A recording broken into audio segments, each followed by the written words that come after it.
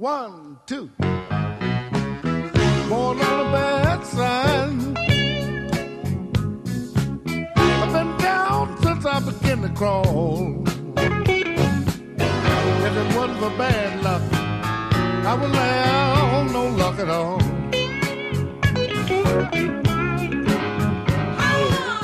Hard luck and trouble is my only friend. I've been on my own ever since I was 10. Born on a bad sign. I've been down since I began to crawl. If it wasn't for bad luck, I would have no luck at all. Hello, everyone, and welcome to the Tobolowsky Files, a series of stories about life, love, and the entertainment industry as told by actor Stephen Tobolowsky. My name is David Chen. I'm the senior editor at SlashFilm.com, and joining us today, he is the man who played Plumber in the 2011 film You May Not Kiss the Bride, Stephen Tobolowsky. Stephen, how are you doing today? David. Yes, sir. David. It took me a lot of work to get that credit of Plumber. Because it was originally Butt Crack Plumber. That's right. I remember the story of Butt Crack Plumber. And I had to negotiate with the powers that be to get it reduced from Butt Crack Plumber to Plumber. Even though I must say to Rob Hedden, our lovely director's credit, he did end up giving me a name in that. And we could use that as a trivia question for the game version of the Tobolowsky Files. What was the name of the plumber that Rob Hedden put on my uniform? I'm going to feign ignorance and say I don't know, Stephen. Why, Dave, the name of the plumber was Dave. And Dave everything, plumber. It all comes full circle. Yes, that's right. Oh, yeah, but that was a fun show. As a matter of fact, I think that was actually right after, boy, what year was that? 2011, so this year. That when we were recording this. Yeah. That was one of those jobs kind of when I was recovering and I needed to work. And, of course, I had several calamities befall me. I had the broken neck, which we have heard about. And this year I had my heart calamity and where I needed the open heart surgery. And this was... This is Stephen. I was pounding the tom-tom drums to various directors I knew to say, does anyone have a job they could give me? And Rob Hedden said, yes, I do. The role of Butt Crack Plumber. I wrote it with you in mind. Bless his heart. Well, Stephen, we have one quick announcement before we get the show underway, which is just that there are some upcoming live shows of the Tobolowsky Files. And yes. If you haven't heard about them, you know what I'd recommend? Go to the Facebook page of the Tobolowsky Files at facebook.com/Stephen Tobolowsky. Stephen, you want to spell it for us? Yes, that would be T as in Tom, O, B as in boy, O, L-O-W, S-K-Y. That's the Russian spelling. And that's Stephen with a PH. So go to facebook.com/Stephen Tobolowsky to check out information about our upcoming live shows. We hope to see you there. But Stephen, you mentioned your recent heart surgery. That was some pretty scary stuff. We've been getting some emails in about, like, how are you doing? Are you recovering okay? And I don't think you've ever really told the story of what happened with that whole thing. No, I don't think I have. But I'm flipping a coin. I think enough time has passed now. Maybe. It's very hard to know about time, Dave. It's the one constant we have, but we never experience it that way. We sense time in waves. It either hits us in rushes, like when we fall in love, or when we have to run to the store to buy milk before the kids wake up. Or it seems to recede and almost stop altogether, like when we get pulled over for a traffic ticket, or when we do aerobics. Yes, I was involved with that second experience of time, aerobics. I was in Dallas with my father. This was last November, early December. Dad is in his mid-80s and blind, and time had taken away the two real loves of his life, watching sports on TV and Mom. He had very few things left that made him smile. He enjoyed eating, which he denied himself because he didn't want to gain weight, and he enjoyed going to the gym. He loved going there and saying hello to all the staff and sitting on the various pieces of exercise equipment and weighing himself, which he did frequently over the course of the hour we were there.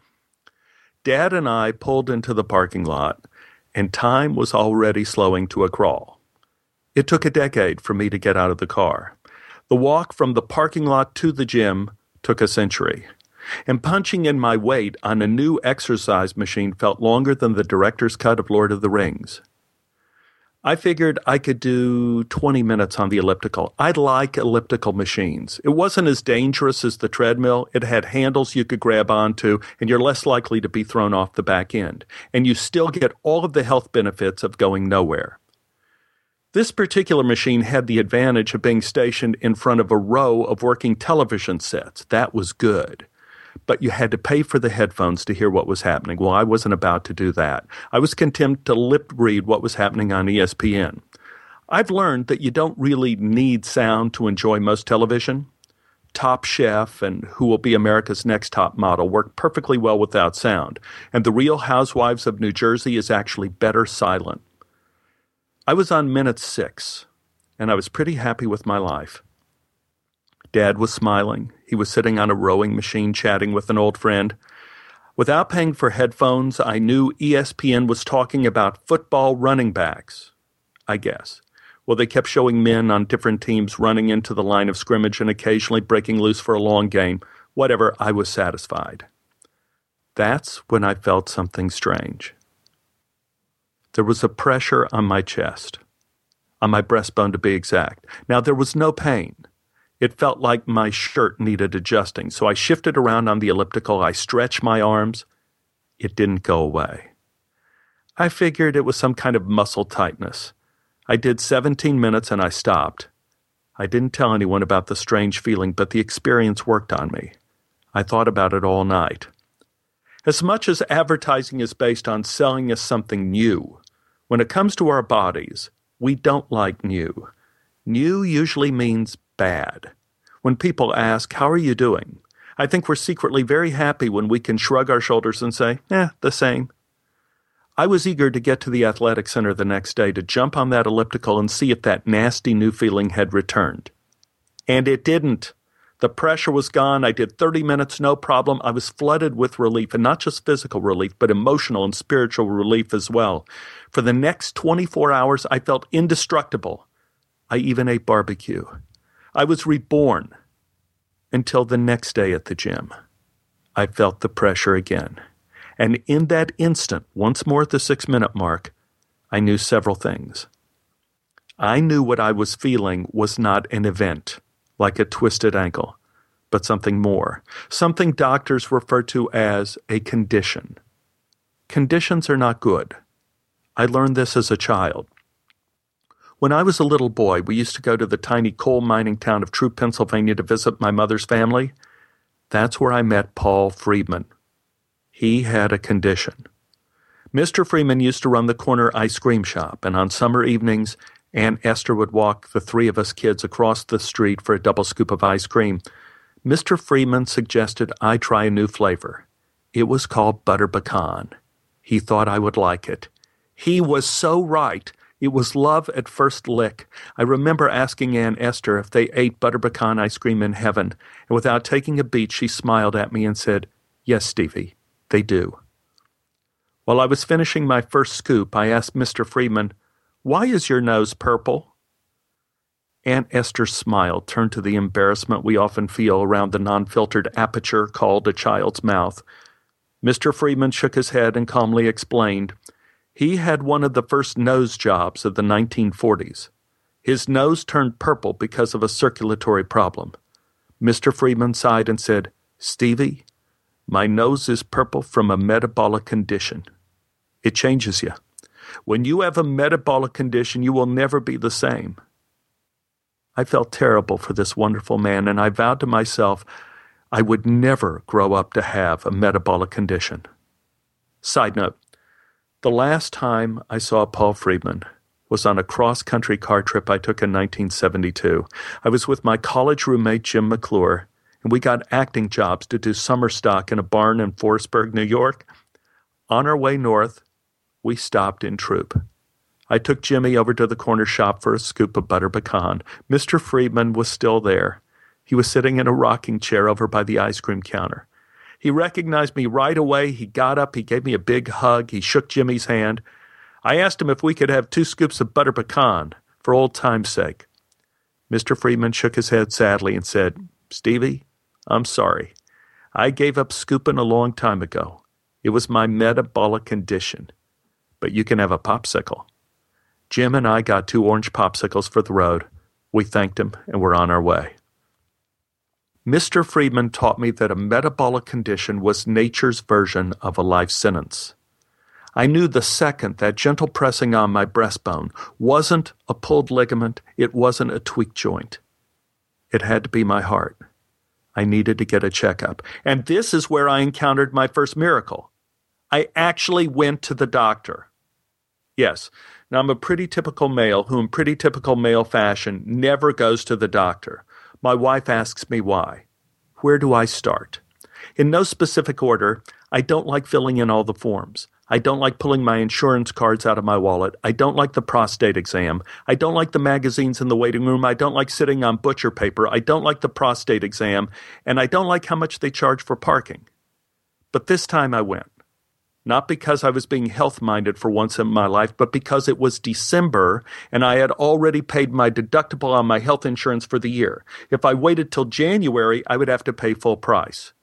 So I went to see Jeff, my doctor. Jeff is a pretty amazing guy. He's been my primary physician since 1981. That's 30 years. And we have been through it all together. We've been through children, insanity, breakups, bad jokes, new hairstyles, and the changing landscapes of the healthcare system. If he could wave a magic wand, Jeff would probably rather be a photographer instead of an internist with a specialty in cardiology. Jeff never liked my heart. He had a problem with it years ago when my EKG came back abnormal. He did some research and told me I had something called black basketball player syndrome. First off, I didn't like the name. It seemed like they could have worked on it a little longer until they found something that didn't conjure up images of a medical emergency and the Ku Klux Klan at the same time. But the science behind it is pretty interesting. In the 1980s, they did volunteer testing of black men in Philadelphia who liked to play pickup basketball games in the public courts. The original purpose was to see what the level of cardiac fitness was in these casual but serious athletes. The doctor ended up with unexpected findings. A high percentage of the men had abnormal EKGs. They showed that their hearts appeared to be in distress while they were at rest. The pattern could even be mistaken for a heart attack. However, once the men got on the court and started playing, their hearts took on a normal rhythm. Jeff was afraid that if a bus ever hit me, the paramedic might think I was having a heart attack when I wasn't, and then he would either electrocute me or inject me with something that would be more fatal than being hit by the bus. Jeff told me I should always carry a copy of my EKG in my wallet. I mentioned that the paramedic who was going through my wallet while I was unconscious might not be the guy who would be looking for a copy of my EKG while he was rummaging around in there. That was over a decade ago. I reminded Jeff of my black basketball player syndrome. He looked at me like I was crazy, and then was hit with a flash of remembrance and said, "Oh, right, well, they changed the name of that." I said, "Well, that's good at least." Jeff remained focused. He said this looked different, and insisted I get a nuclear stress test.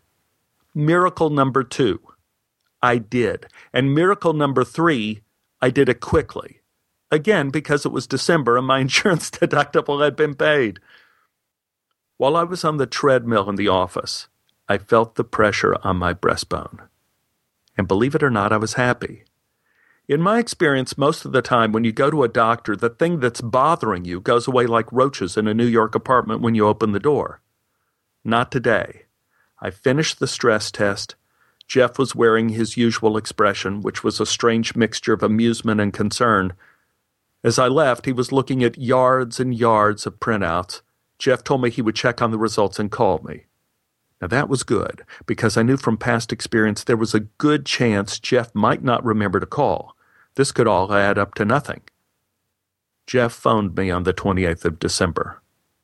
"I've got some bad news. I think your test shows there's a blockage." Pause, while I saw my life and Paul Friedman's nose pass before my eyes. I said, "You think there's a blockage?" Jeff said, "Hey, margin of error. We live in litigious times, but just me to you? It doesn't look good."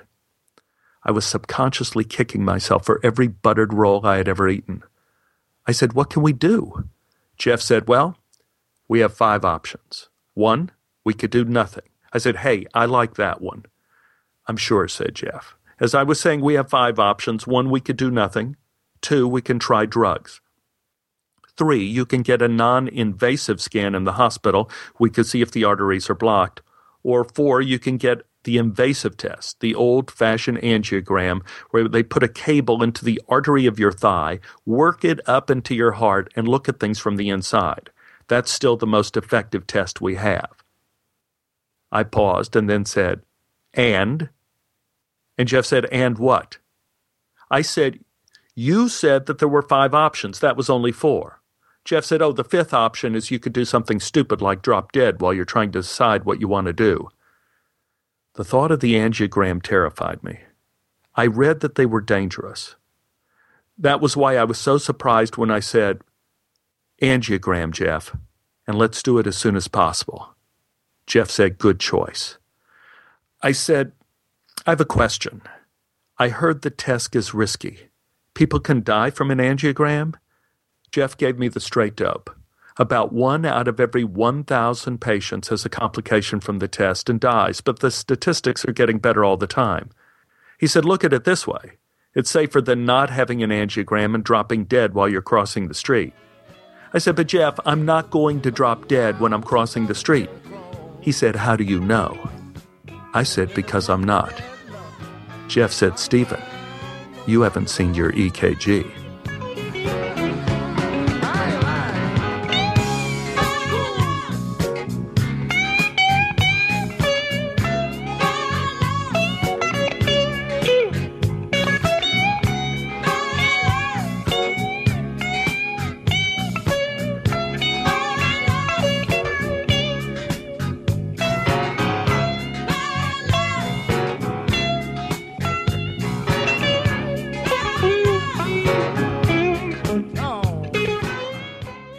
I was due to get the angiogram on the 4th of January.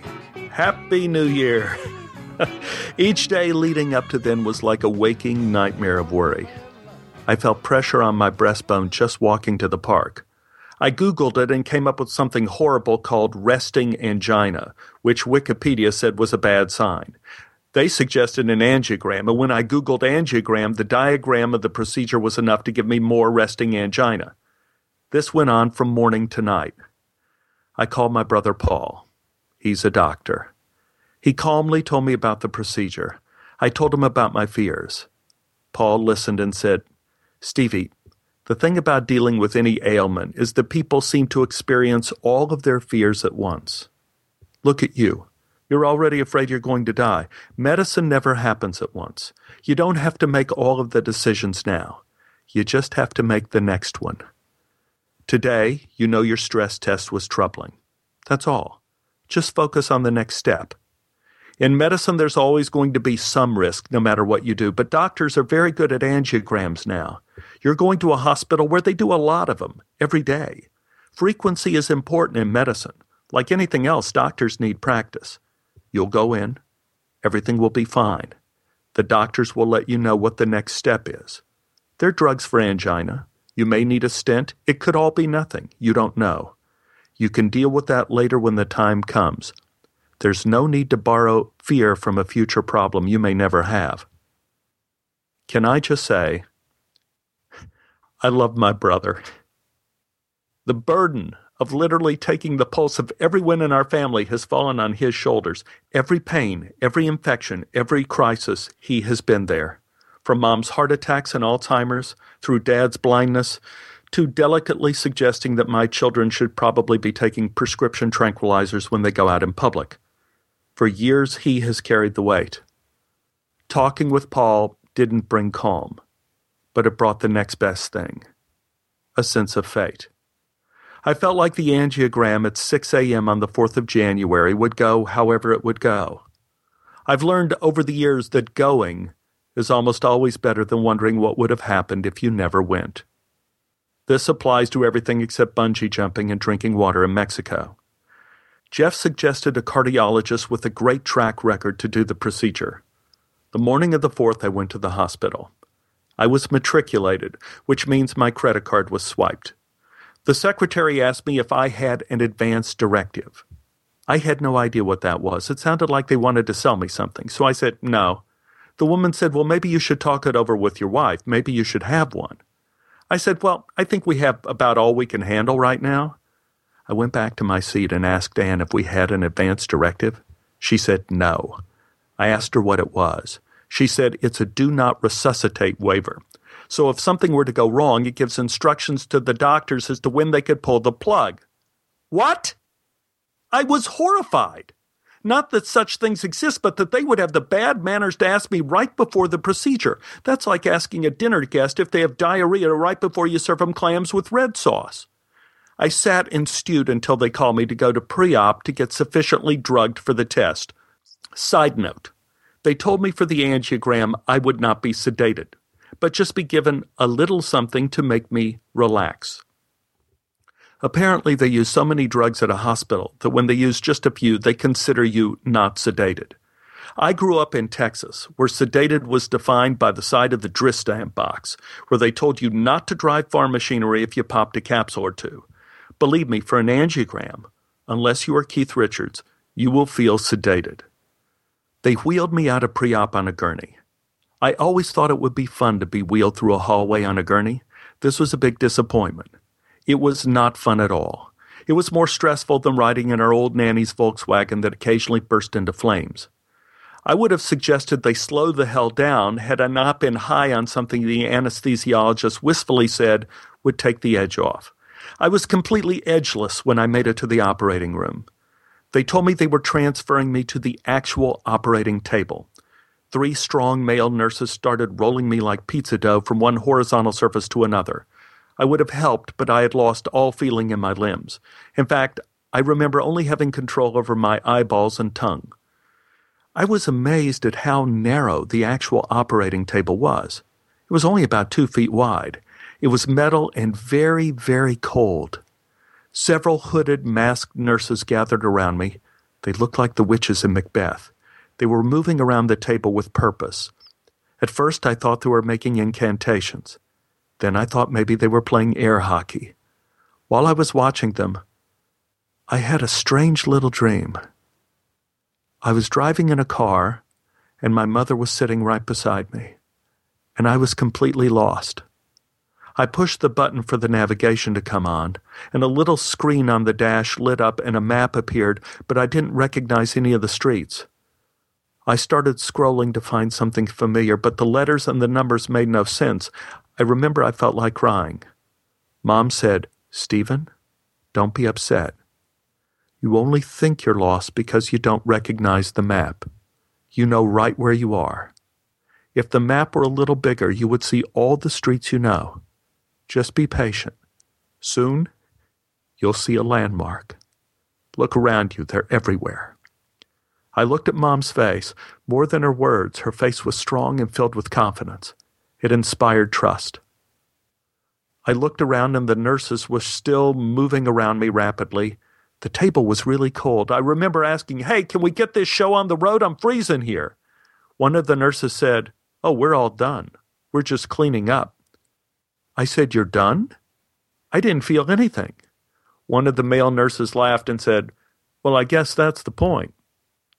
One of the lady nurses added, "Actually, the heart has no nerve endings on the inside, so once we're there, it's painless." Painless? Are you kidding me? You know, you could have told me that in the lobby instead of all of that advanced directive stuff. I mean, out of all the things you could have said, painless would have helped. And it would have helped the last few days waiting. I mean, this is a little constructive criticism. Next time, the no pain thing should go up on top of the list of the info you tell a patient. So anyway, what happens next? Do I wait and see if I need a stent? Suddenly, my cardiologist's face appeared over me. He said, "No stent, Stephen." I go, "Thank God." He continued, "Stents won't help. You're too far gone. You need immediate surgery, a triple bypass." "What?" He said, "Talk it over with Jeff. We need to operate." That's when I realized they don't give you the drugs for the procedure. They give you the drugs to handle the results. I was wheeled into the recovery room. A very worried Anne was waiting there for me. She tried her best to smile.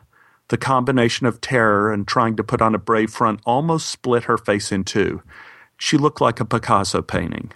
Jeff was waiting for me, holding a huge manila folder filled with green pages.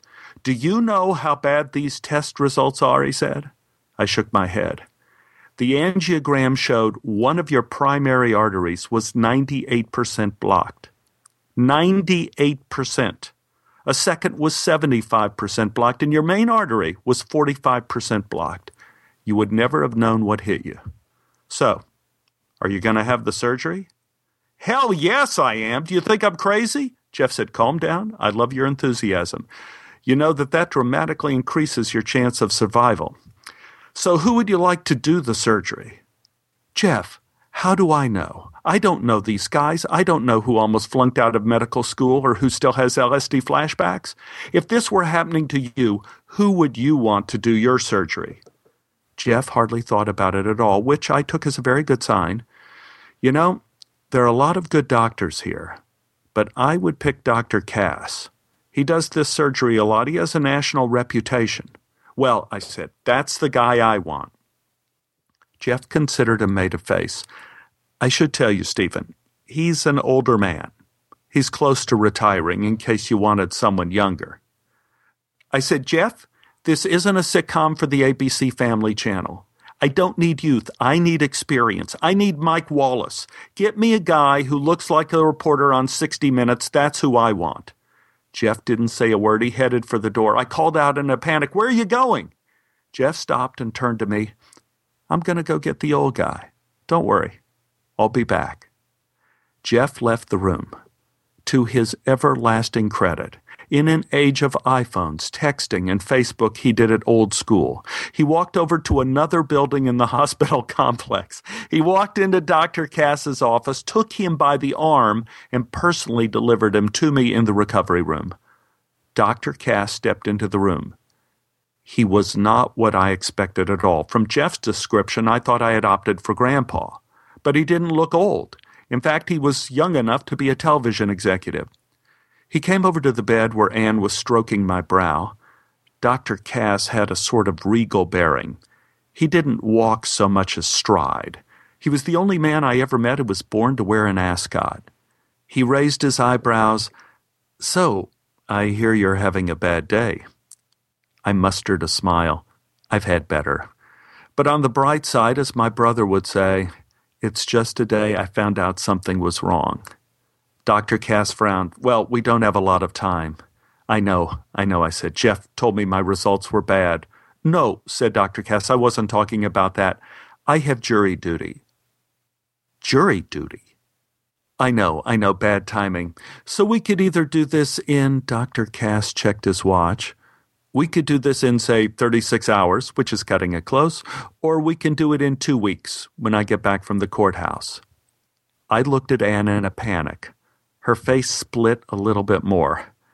I said to myself out loud, 36 hours? That's soon. "Right," said Dr. Cass. "We would have to start pre-op right now. There are a lot of tests we have to do." I looked over at Anne with a certain amount of desperation. She looked back at me with equal portions of courage and despair, which is probably the basis of any successful marriage. She said, "Do whatever you want to do." I thought out loud again. Okay, 36 hours, that's way too soon. Everything will be the same in 2 weeks, right? Right. That would give me more time to call people, talk to my family, my agents, my rabbis, feed the rabbits, kind of mentally prepare. "Right," said Dr. Cass. "You'd have more time. No need to rush." Right, I said. "So it's settled. Let's do it in 36 hours. The words just flew out of my mouth. Everyone in the room was in a sort of shocked silence. That was interrupted by Jeff, who said, "Good choice. You don't want anything stupid happening like you dropping dead while you're waiting to have surgery." "Right," said Dr. Cass. "It happens, especially when you have the sort of blockage you have. With no warning at all, people drop dead crossing the street for a quart of milk." I said, "Okay, tell me the truth. Do you guys learn the dropping dead to get a quart of milk story in medical school?" "Yep," Jeff nodded. "First day." Dr. Cass got a very down-to-business look in his eye. "We're going to start pre-op now. That'll take about 4 or 5 hours. We have to find usable veins and arteries for the bypass. When you have coronary heart disease, it's not restricted to the heart. You may have blockages elsewhere. If we can, I'm going to use arteries instead of veins. I like them better." "I know this is a silly question, Dr. Cass, but where do you get them? The veins, the arteries?" Dr. Cass sat on the edge of my bed and said, "We get them from the place God set aside for spare parts. Sometimes people have 2 arteries in their arm instead of 1. We have 2 perfectly good arteries in our chest that we don't really need. We'll finish up with you tonight. I want you to go home and get some sleep. Take it easy tomorrow, and whatever you do, don't exercise." I know. I could drop dead going to buy milk." "Right," said Dr. Cass. "Tomorrow, take care of all of your unfinished business. Say goodbye to whomever you need to say goodbye to. Dot your I's, cross your T's.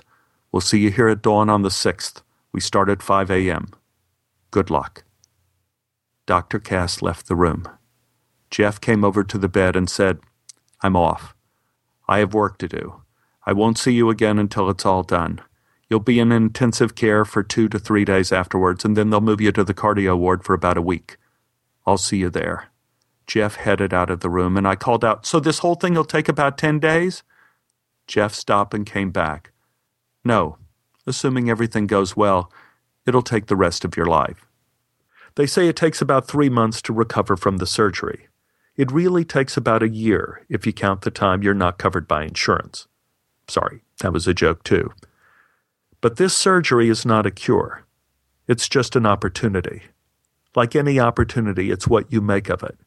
You're going to have to change your life. I'm glad you decided to do the surgery sooner. And you take care, Anne. You get some rest if you can. You're going to have the hardest time of anyone because you're going to have to be awake.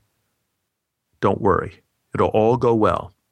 Or it'll go as well as it can go." And with that, Jeff left the room, and Anne and I were alone. We sat quietly for a few moments. Anne reached for my hand, and from out of nowhere I suddenly felt like I was on the verge of tears. Anne held my hand more tightly. "I think you did the right thing," she said. "You get nothing out of putting it off. Now you'll be recovering that much sooner. This'll be another adventure." I sighed and said, "But I don't like these adventures. I'm sick of them. I just had the broken neck adventure. That took months to get over. And now they're going to break my ribs to do the surgery. That's another 3 months right there, and who knows how I'm going to be on the other side." Anne said, "You can't worry about that now. We have to do this, and then we have to get you well. I'll do anything. We'll make it work. We'll change whatever we have to change. We'll move if we have to. I don't need anything. I just need you." I looked at Anne. I saw the love and care in her tired eyes, and suddenly I heard what my mother said to me in the dream I had in the operating room. "Look for the landmarks. They're everywhere." In Anne's eyes, I saw all the streets I knew. Years of landmarks. All the ones that matter. And I didn't feel so lost anymore. I kissed her just as medical personnel in blue uniform came in. I was beginning to see an eerie similarity between the hospital and the Starship Enterprise. Everyone had on different colored smocks to designate what part of the ship they came from. The technician did ultrasounds of all of my veins and arteries. He marked the good and usable ones in black magic marker up and down my arms and legs. The weak or blocked ones he marked with dotted lines. By the end, I looked like the cover of my Alaska the 49th State report I did in the 5th grade.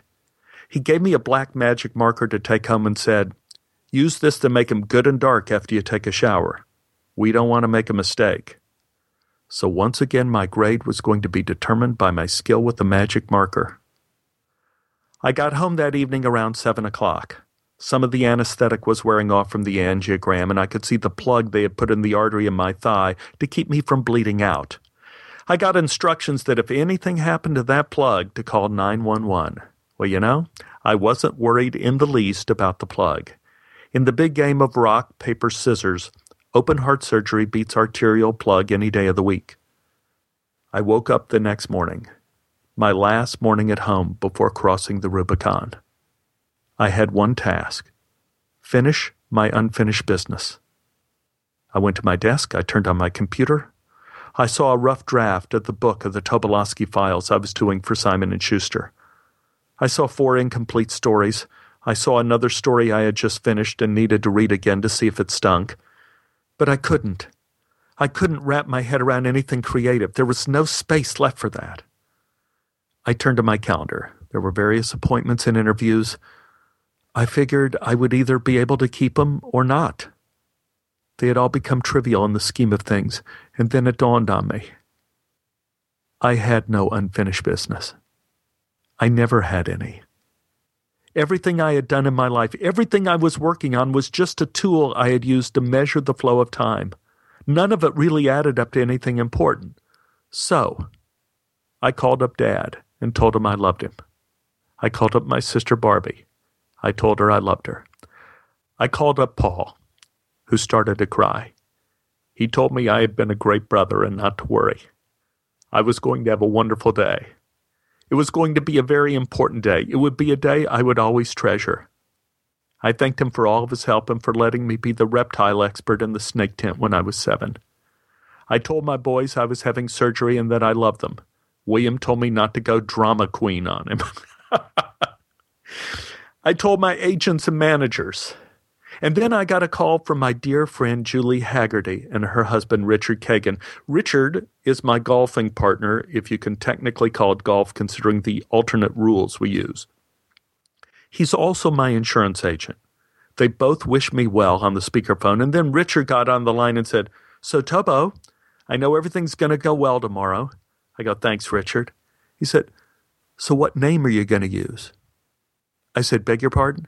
He said, "What name are you going to use when you check into the hospital? You're not using your real name, are you?" I said, "Richard, I have no idea what you're talking about." He said, "Tobo, you're not serious. You can't go in tomorrow with your real name. When you check in, it's public record. All the tabloids like TMZ scour those records every day for celebrities that are getting divorced, who just got arrested, or who are having a penile enhancement surgery." I go, "Richard, I'm not a celebrity. No one cares." "Listen to me, Tobo," he said. "If word gets out you had heart surgery, producers may think you had a heart attack." I said, "But I didn't." He said, I know you didn't. Calm down. That's my point. No one knows. If word gets out, it can make it hard for you to be insured. You have to stay ahead of this story. You need to use a phony name. Actors do it all the time. Hospitals are used to it. You'll see. It won't be a problem." Okay. I feel stupid, but I'll do it." "Great," said Richard. "So, what name are you going to use?" I thought about it for a little while, and then I chuckled inadvertently.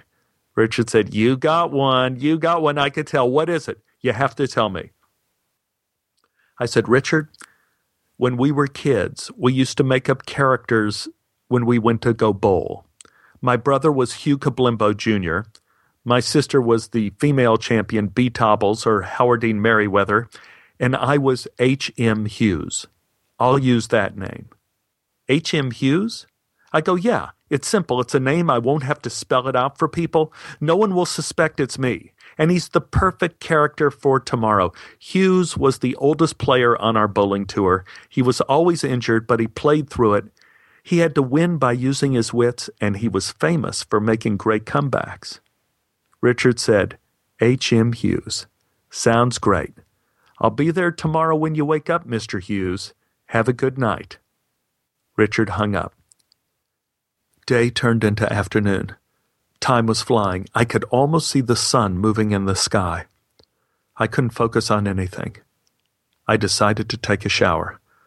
I took off my clothes and saw myself naked in the bathroom mirror covered with magic marker, and out of nowhere, I started crying. It took me completely by surprise. I couldn't stop. I sat on the bed and sobbed.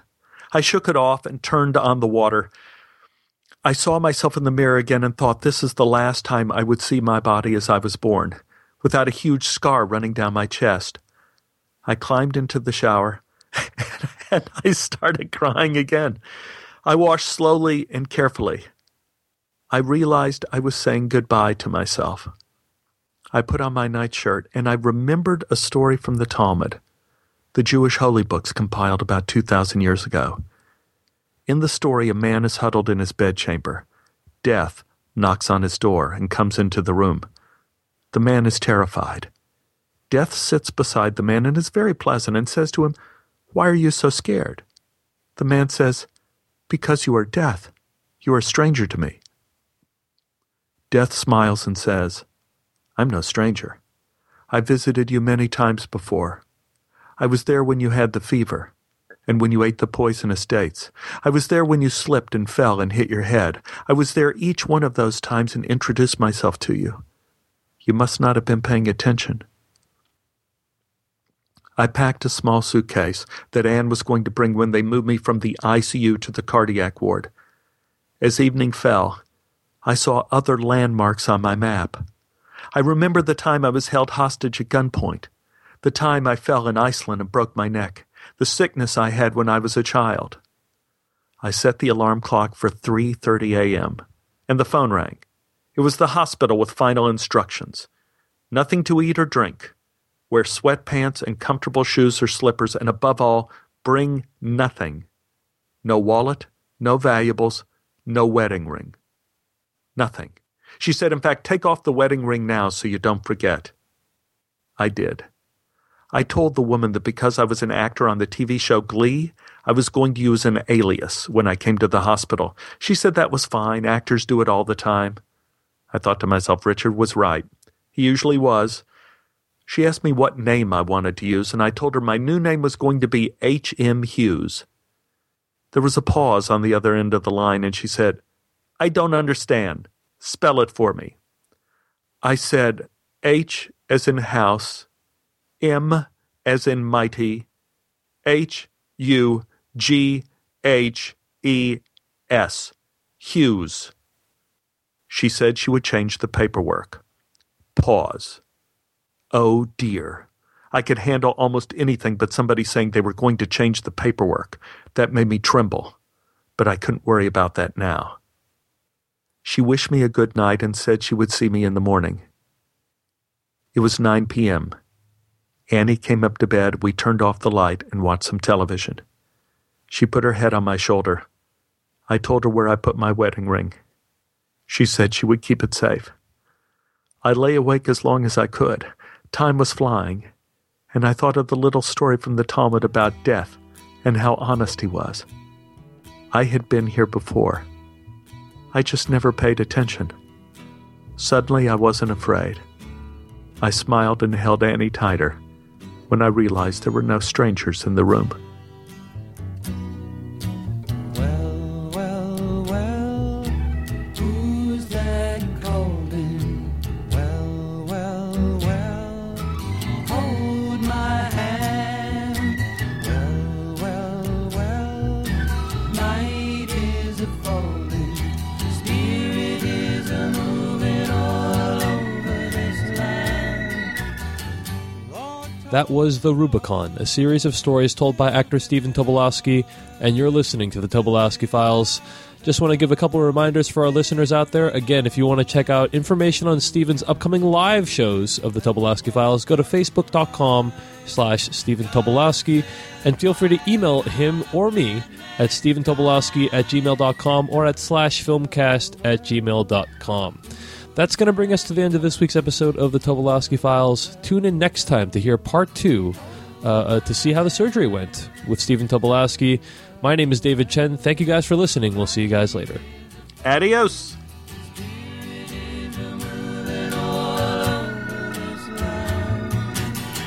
God said fire coming, judgment day. He said